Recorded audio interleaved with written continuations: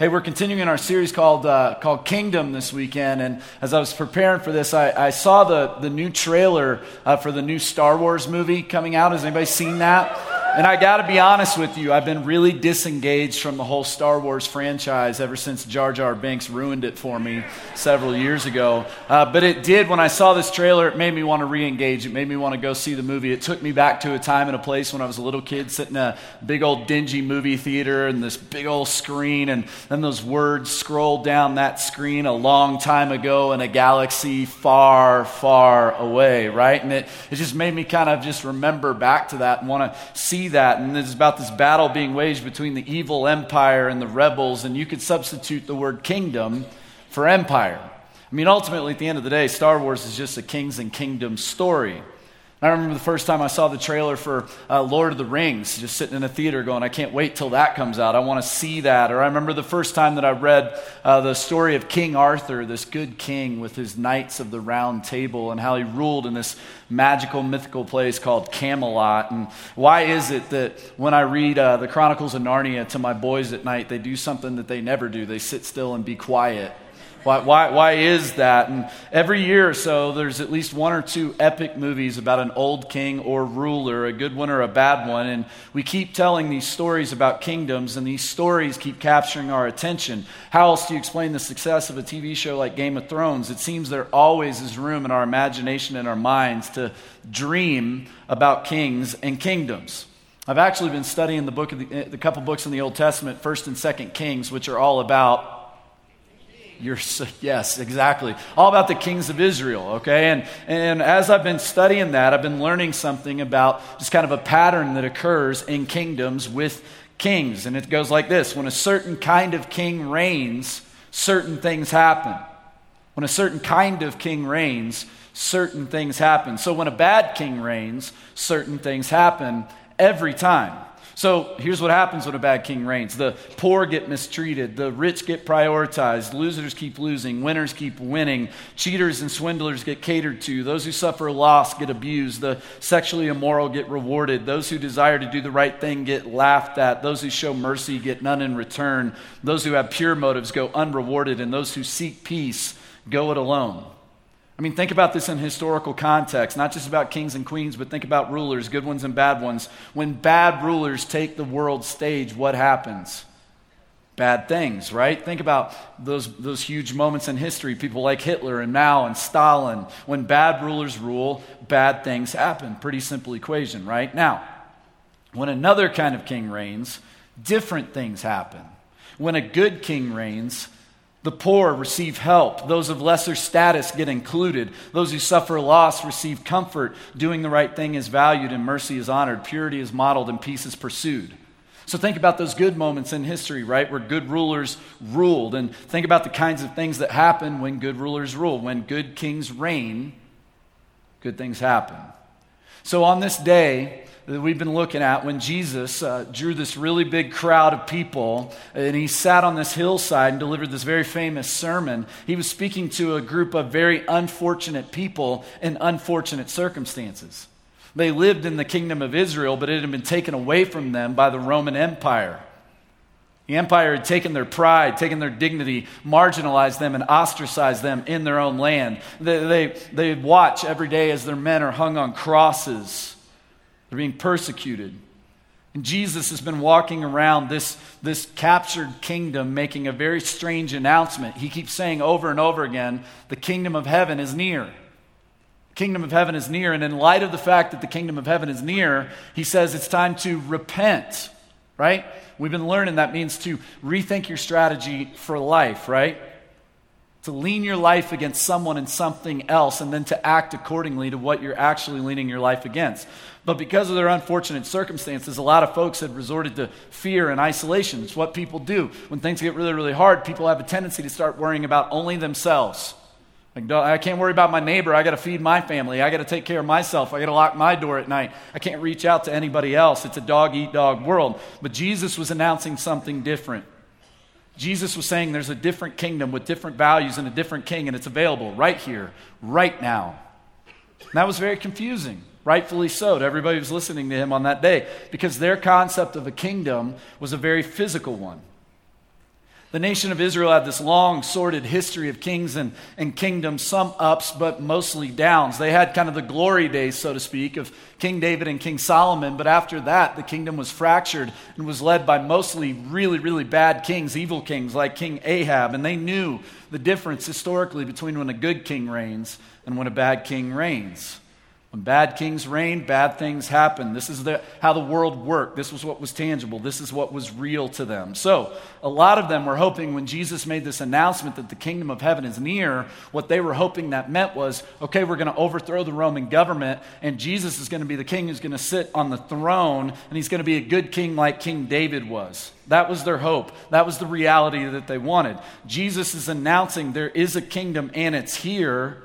But a lot of them didn't understand what that meant. While some of the people gathered on that hillside on that day, they had been healed by Jesus. Some of them who couldn't see could see again. Some of them couldn't hear could hear again. Some of them were sick were made well. That happened for some of them. But most of the people gathered on that hillside on that day when Jesus delivered this famous sermon, their circumstances hadn't changed. They've been following Jesus around a little bit, interacting with him a little bit, but the reality is their circumstances were the same. They were still poor, they were still abused, they were still looked down on, and in the economy of the kingdom that they lived in, your circumstances were the primary indicator of your status in that kingdom. But Jesus was saying something different when he made this announcement in this famous sermon called the Sermon on the Mount, that Jim recited the entire thing last week, which he was exactly right. It's the best sermon he's ever plagiarized. That was awesome. How's the Bible memory going, by the way? Good, bad, in between? Yeah, okay. Hey, if you're bad at memorizing stuff, I'm with you. I'm really, really bad at memorizing things. If they could figure out a way to put the Sermon on the Mount to a 90s rap song, I would have it down, all right? Because that's how my brain works. I know every rap song from the 90s, but I haven't discovered that yet. So what I'm doing, maybe this will work for you. I'm an auditory learner, so I use my Bible app on my phone in my car when I'm driving to the gym and to work and stuff like that, and I just hit play and let it read to me, and all the voices are creepy. I can't find like a James Earl Jones voice. That's what I want, but it reads to me, and then I press pause, and then I say it back, and then I press play, and then I say it back, and all that kind of thing. So that's what I've been doing. Now, Jim last week recited the Sermon on the Mount in a version of the Bible called the NIV 84 version of the Bible. Most of the time around here we use what's called the English Standard Version, or ESVs. That's what's in the Bibles in the back. But what we gave you last week printed out was NIV 84. So when we go through the Sermon on the Mount, we'll be going through the NIV 84 text. But no matter what version you're using, keep going. And I have an announcement of grace for you. I'm only able to get through 9 verses today, so you get an extension on your homework. All right? Next week we'll come in with all 12 verses memorized. All right? So here we go. Matthew chapter 5, the Sermon on the Mount, verse 1. Now, when he saw the crowds, he went up on a mountainside and sat down. His disciples came to him and began to teach them, saying, "Blessed are the poor in spirit, for theirs is the kingdom of heaven. Blessed are those who mourn, for they will be comforted. Blessed are the meek, for they will inherit the earth. Blessed are those who hunger and thirst for righteousness, for they will be filled. Blessed are the merciful, for they will be shown mercy. Blessed are the pure in heart, for they will see God. Blessed are the peacemakers, for they will be called sons of God." And you got to believe. You got to believe that the people on that mountainside on that day were scratching their heads when Jesus said this, because after all, the word blessed literally translates fortunate or happy. It's almost like Jesus is turning everything upside down and seeing everything backwards. He's saying, blessed are the poor in spirit. You got to be kidding me, Jesus. Fortunate are those who mourn. What are you talking about? Happy are the meek? I'm sorry, Jesus. What world do you live in? That's a really good question, actually. Better question might go like this. Jesus, what kingdom do you live in? And I believe Jesus would respond by saying, the real one, the one that you live in as well. You just don't see it. Well, that just doesn't make sense, does it? Because based on what I can see and feel and taste and touch and smell, Jesus, the way I see things is you got it all wrong. You have it all upside down. I don't know if you've looked around lately, Jesus, but things aren't going well. And I think our reaction is going to be the same as the reaction of most of the people on that hillside 2,000 years ago.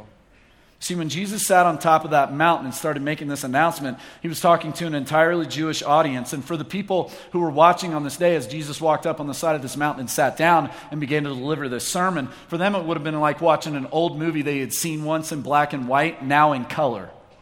Because for them, they had this historical memory of Moses who had gone up on a mountain and received the 10 Commandments and brought that back down to God's people. It's one of the most famous moments in all of their history. So this looks like on this day that Jesus is delivering this new law. Now here's the thing, okay?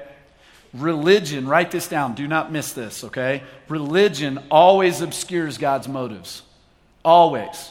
So when I say religion, what I mean is this attitude towards God that goes, I do for you so that you will do for me. It's quid pro quo. That's religion. It's not a relationship. It's I do things for God so he'll do things for me. That's what religion is at the end of the day. So religion, that perspective, that paradigm, always obscures God's intentions and motives. So when God, who's a good king, gave his people laws, it wasn't because God was out to spoil their fun. God's not some kind of cosmic killjoy. No, he's a good king. And good kings always have what? Good laws in their kingdom. No kingdom has ever existed that did not have laws and rules. No good household exists without good rules, right?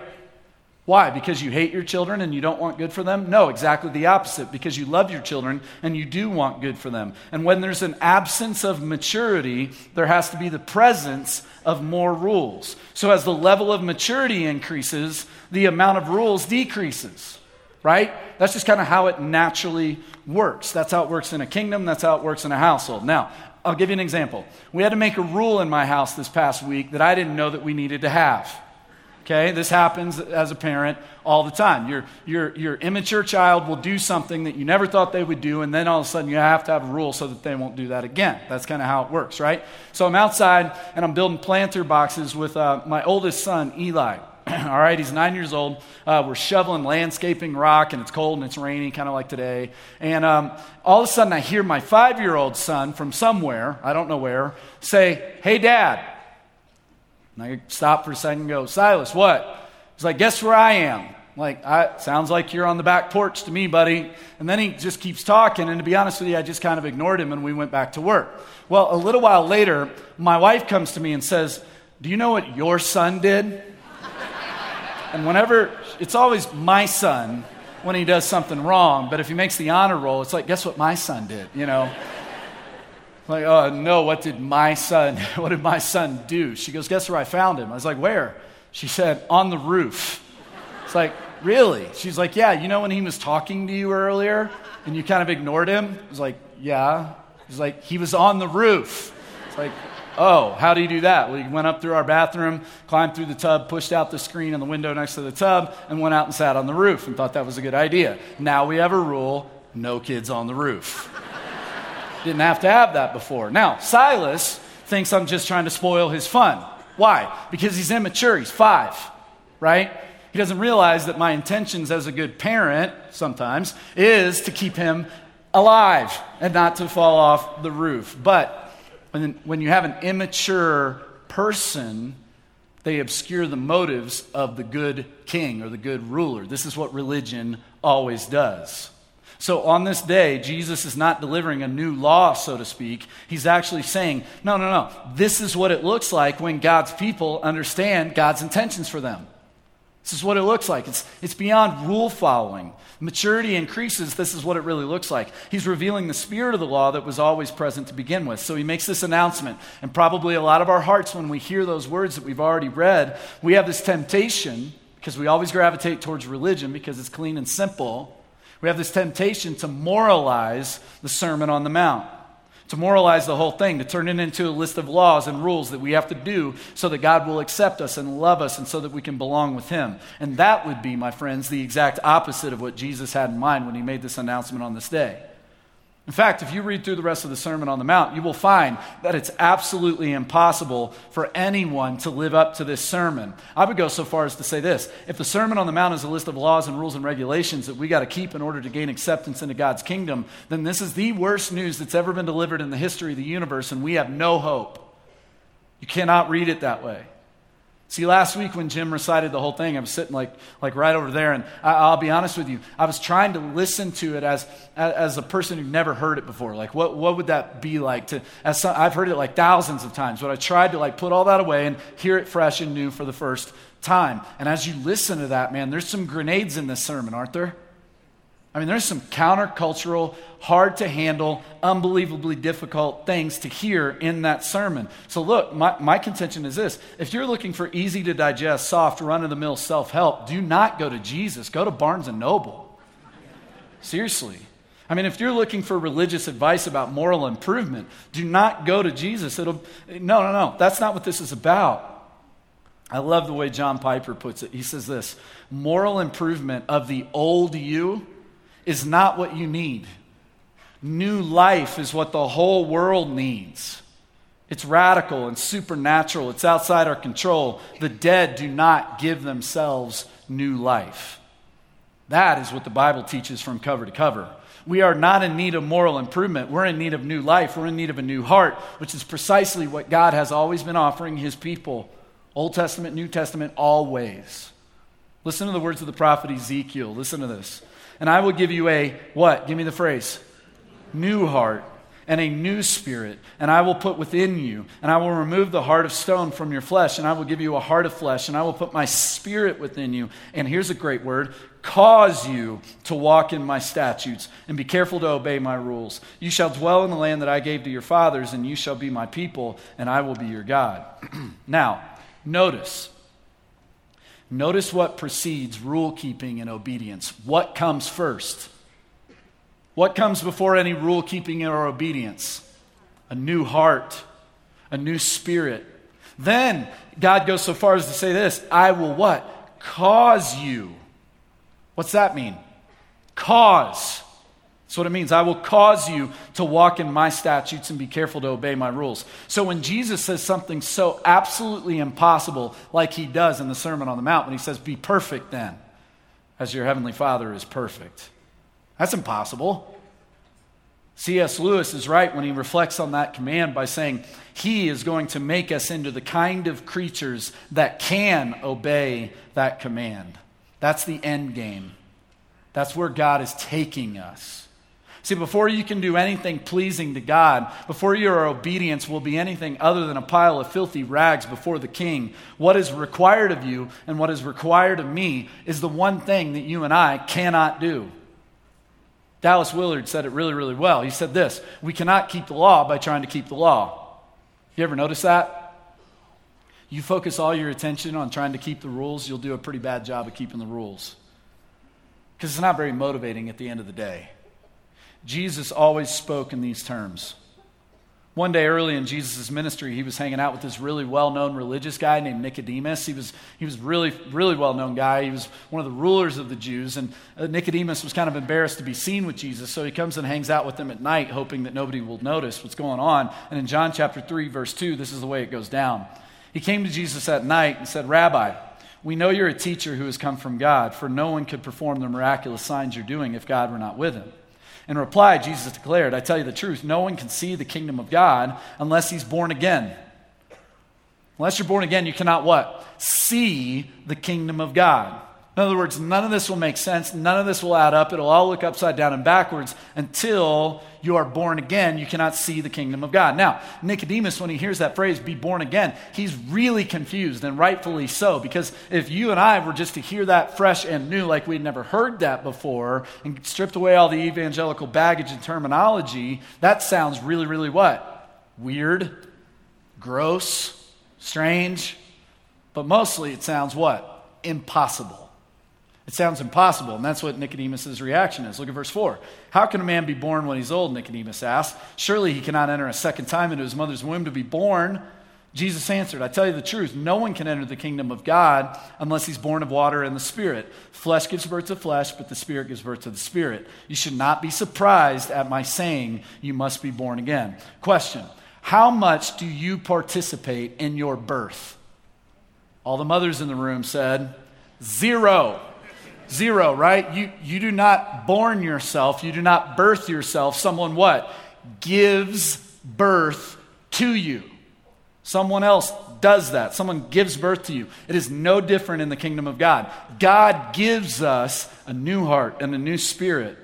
Those words that Jesus uses were supposed to remind Nicodemus of the verses we just read in Ezekiel, which Nicodemus would have had memorized, by the way. He uses those words, spirit and flesh. He's going to remove our old hearts and give us new hearts of flesh and put his Spirit in us. That's what Jesus is talking about. So if you get the order wrong, meaning if you think obedience precedes birth, man, you are going to see the Sermon on the Mount as the worst news that's ever been delivered. But if you see this correctly, which is birth precedes obedience, then, oh man, you'll see this correctly. You'll see this as a radical announcement of the kingdom of God and who it's available to. You'll see it as a radical declaration from King Jesus that his kingdom welcomes and includes the least expected. You will see this as a radical announcement of grace. Because that's what it is. And this gift of new life is available right now, forever, in the real eternal kingdom of the heavens. And this will be the best news that you have ever heard. See, Jesus on that hill 2,000 years ago was declaring to all who were listening, this is who is welcomed into my kingdom. This is who my kingdom is available to. Remember what we said when good kings reign, certain kinds of things happen? So he makes this announcement. Blessed, fortunate, happy, included are the poor in spirit. Those who recognize that what they need is not moral improvement of their old selves, but what they in fact need is a new heart. What they need is to be born again. What they need is the one thing they cannot do for themselves. Theirs, Jesus says, is the kingdom of heaven. They, even people like that, are accepted in Jesus' kingdom. So let me ask you a question. Do you have zero confidence in your own ability to live up to God's expectations? Good. You're blessed. You're fortunate. That's what Jesus says. Blessed are those who mourn. Blessed are those who suffered loss, been defeated, or living in grief. Blessed are those who've learned a really important life lesson of what's most important, even though they've had to learn it in a really difficult way through losing. For in the kingdom of heaven, there's hope, there's confidence, and there's comfort. In the kingdom of heaven, here's the comfort that's available only inside the kingdom of heaven. I have 4 children on this earth. In the kingdom of heaven, I have 5 because my wife had a miscarriage before we ever had our other 4 children. And I believe that in the kingdom of heaven, I will get to see my 5th child one day. That's the kind of comfort that's available in the kingdom of heaven. That's the kind of comfort that you can find through King Jesus, who's a good king. Blessed are the meek. Think about it this way. If you were in charge of empowering all the rulers of the universe and all the rulers of the earth and things like that, what kind of people would you empower? Would you empower people who can't control themselves, who just run around with unbridled restraint and anger and just explode on people everywhere they go? Or would you empower people who have strength under control? Jesus says, blessed are the meek, for they shall inherit the what? The earth. Those are the kinds of rulers that King Jesus is going to empower in his kingdom and let lead in his kingdom. Jesus says, blessed are those who hunger and thirst for righteousness. Blessed are those who have this intense desire to see justice, as the Old Testament prophet Amos would say, roll down like waters and righteousness like an ever-flowing stream, for they will be satisfied, Jesus says. They will see it happen in the kingdom of the heavens. God hasn't, here's something we need to understand, all right? God hasn't missed anything. God's never been asleep at the wheel. God's never been tricked or deceived or mocked. No one's ever pulled the wool over his eyes. Justice will be delivered for all wrongdoing. Either, here's the 2 deals on the table, on the form of Jesus and his sacrificial death on the cross, when he absorbed and received all the punishment that we who put our faith and trust and hope in him so justly deserved. Or the other deal on the table is you can take your own medicine. You can take your own punishment. And to a lot of people in this room who've been wronged and abused and held down and mistreated, you know what that's called? Good news. God didn't miss what happened to you. And what happened to you will be punished. It was either punished in the form of Jesus on the cross, or the person who did that to you will be punished, because God is a just God. And to a lot of people in the room, we've been the ones who've done the mistreating. That's also very good news, because it means this. We can run to the cross, put our faith in Jesus, and trust that the punishment that we deserve was given to Jesus. See, God is just. He's also merciful, which is why Jesus says, blessed are the merciful. Blessed are those who understand that God has given mercy to them, that God has not given us what we deserve when he sent his one and only Son. He, in fact, gave us what we do not deserve, which is called grace. And it's only out of grace that people in the kingdom of God can extend mercy to one another in the kingdom of the heavens. Jesus says, blessed are the pure in heart. Blessed are those who've been given this brand new, pure heart. And blessed are those who know that that heart is something to be guarded because it's the wellspring of life. They will see God. God is the most pure being in the universe. In the kingdom of the heavens, they will get to lock eyes with the King. Blessed are the peacemakers. Blessed are those who seek whole, right, beautiful relationships with people instead of stirring up trouble and conflict for the sake of conflict and blowing things up everywhere they go. They shall be called what? Sons of God. In other words, people will look at them and go, they're just like their Father in heaven, because ultimately our Father in heaven did what? He made peace with us by sending his one and only Son on our behalf to make peace. Blessed are the peacemakers, for they shall be called sons of God. See, Jesus is saying, look at me, this is the kind of king I am. And you'll notice that Jesus perfectly displays all of those things. Blessed are the poor in spirit, blessed are those who mourn, blessed are the meek, blessed are those who hunger and thirst for righteousness, blessed are the merciful, blessed are the pure in heart, blessed are the peacemakers. He's all of those things. He's all of those things. And Jesus is saying these are the kind of people who are included. That's called grace. And this is the way things work in my kingdom. That's called truth.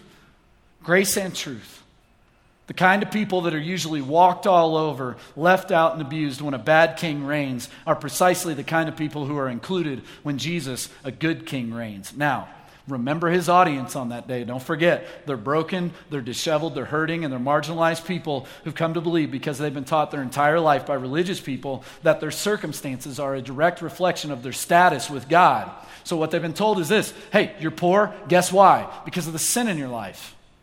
Yeah, your dad died, guess why? Because you've been screwing up for so long. You can't get ahead? Of course you can't get ahead because you're not religious enough. See, religion always obscures God's intentions. And when you get that wrong, you respond with the wrong religious remedy to those circumstances, which is always the same thing. Try harder. Just try harder. Be better at being good. This is what they've learned. This is what they've had drilled into their heads and their hearts their entire lives. This is what they've been taught. You're not good at being good. Try harder. Which always leads to a few places. See if you've ever been in one of these places. Depression. I'm not good enough, and based on what I'm being told is required of me to be good enough, it's quite obvious I'll never be good enough, so there's no hope. Depression. Or, other end of the pendulum, arrogance. I'm pretty good at being good. They're pretty bad at being good. I'm glad I'm not them. Arrogance. Or, here's one we land in all the time, blame. I'm doing everything I thought I was supposed to do in order for you to do for me what you said you would do for me, or what they told me you said you would do for me, God, and my life still sucks, so this is your fault. You're not living up to your end of the bargain. It's your fault, God. You ever been in one of those places? See, Jesus comes along and gives us a new perspective in his kingdom. Another way. Right here, right now, you're welcome. You're included, and your circumstances, regardless of how good or bad they are not an indicator of how much God loves you, much less a disqualifier in regards to being accepted into his kingdom. And he's saying, in light of what's real, in light of the kind of king you have, in light of the long run, how things are going to work best, this is the kind of life that's worth living and pursuing. And the only way that you're able to live it, and the only way that you're able to pursue it, is if you've been given a new heart. And if you have God's Spirit living in you. And I believe that our first response to this radical announcement that Jesus is making is, first of all, to say, that's not true. Our response to grace is always, the first response is always, that's too good to be true. And then our second response is this: that won't work. That won't work. Our first response to God's truth is always, that won't work. God, you're outdated, you're so old-fashioned, you don't know how things work now. We say this, based on what I've seen and experienced, Jesus, what you're saying isn't true. In fact, everything you're saying is exactly upside down. And even if I were to pursue being that kind of person, it would only backfire, it wouldn't work, it's not pragmatic at the end of the day. To which I would say, maybe, all depends on what kind of king is on the throne. And that takes us back to where we began. Listen, there is someone or something that you believe is of ultimate importance in your life. And whoever or whatever that is your king. And whoever or whatever you believe is your king will determine your strategy for life. And your strategy is either the right one or the wrong one. It's that simple. So, if the king on the throne is money, then you're right. Jesus is wrong, and you shouldn't do anything that he has to say. But you do have to wonder why it seems to be true that your level of happiness doesn't always seem to track in the same direction as your bank account. And you do have to wonder what would happen if it all got taken away. And maybe, just maybe, you would speculate that maybe Jesus was right when he said that money makes a horrible master king. Right? If the king on the throne in your life is another person, then yeah, you're right, what Jesus says won't work best. But you got to ask yourself this question: what happens if you lose that person? Or, this has been so many of our stories, what happens if that person who's playing king in your life becomes a really bad king? Becomes a tyrant? Then what? If the king on the throne is fitness, then you're right. You don't need to follow Jesus' advice here, but you do have to ask the question, what happens when all the PRs stop and you can't run marathons anymore and you can't power clean a tractor anymore? What then? If the king on the throne is power, then you're right. Don't do what Jesus says. By all means, go throw your weight around, push people around, become king of the mountain. But one day, you will have to ask yourself this question: why is it so lonely up here on this mountain? You might want to ask yourself this question now: why is it so unsatisfying to get ahead by hurting other people? And why are some of the loneliest people in the world the most powerful people in the world? Why is that? See, if the king on the throne of your life is seeing punishment doled out to all those who deserve to be punished, mercy is for the weak is your motto, right? Then don't be the kind of person that Jesus is describing here. But you do have to wonder what happens when you slip up, and when you mess up, and when you get found out, and your secrets get exposed, and what happens when that keen sense of justice you have gets turned, rightfully so, on yourself. Here's the deal. If Jesus is not king and this is not his kingdom, then what he says we shouldn't pay attention to at all. He's just another liar or delusional cult leader, and we should ignore him altogether. But here's the deal. I believe this: there is a king, and he really is on the throne, and what Jesus describes really is how things work best in his kingdom, whether you see it or not. Whether you see it or not. That's why Jesus said to Nicodemus, unless one is born again, he cannot what? See the kingdom of God. So my question for you today is really simple. Can you see it? Can you see it? And if not, if your response to Jesus' announcement is simply, that's wrong, that's backwards, that's upside down, then that means that you don't have a new spirit, you don't have a new heart, and all you need to do is ask for it. Ask for it, and he will give to you. He'll give you eyes to see, and he'll give you a heart to feel it. Don't ask for moral transformation of your old self, but ask for a new self. For those of us who we do have a new heart, we have been born again, sometimes it's difficult to see, but we know, we feel, and when we see Jesus and hear Jesus say these words at our deepest level, we know he's right. He's absolutely right. He's telling the truth. And in his kingdom, this is how things work best, because after all, he is a good king. Yeah, in the kingdom of the heavens, everything is upside down. The things we were tempted to believe were of ultimate importance, yeah, they're still important, but they're not of ultimate importance. One of the greatest temptations in life is to take good things and make them king things and put them on the throne. But everything finds its proper place in the kingdom of heaven because King Jesus is in his proper place on the throne, which means no one and nothing else is, which means all those other good things can find their proper place in his kingdom, and they don't become destructive things because they're not ultimate things. They're just things. Money, marriage, sex, family, fame, power, business, friendship, community, all those things find their rightful place under the rule of good King Jesus. I've heard, I don't even remember where it was, but it stuck with me for a long, long time. God's kingdom best described this way: God's people in God's place living under God's rule and blessing. God's people in God's place living under God's rule and blessing. In fact, if you read the whole Bible under that banner, all of a sudden it starts to make sense. It makes a lot of sense.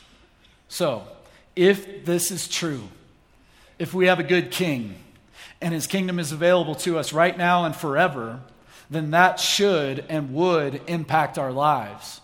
So in light of that, let me ask you some questions. If all this is true, then what would you stop pursuing and what would you start pursuing? Your life has been about something.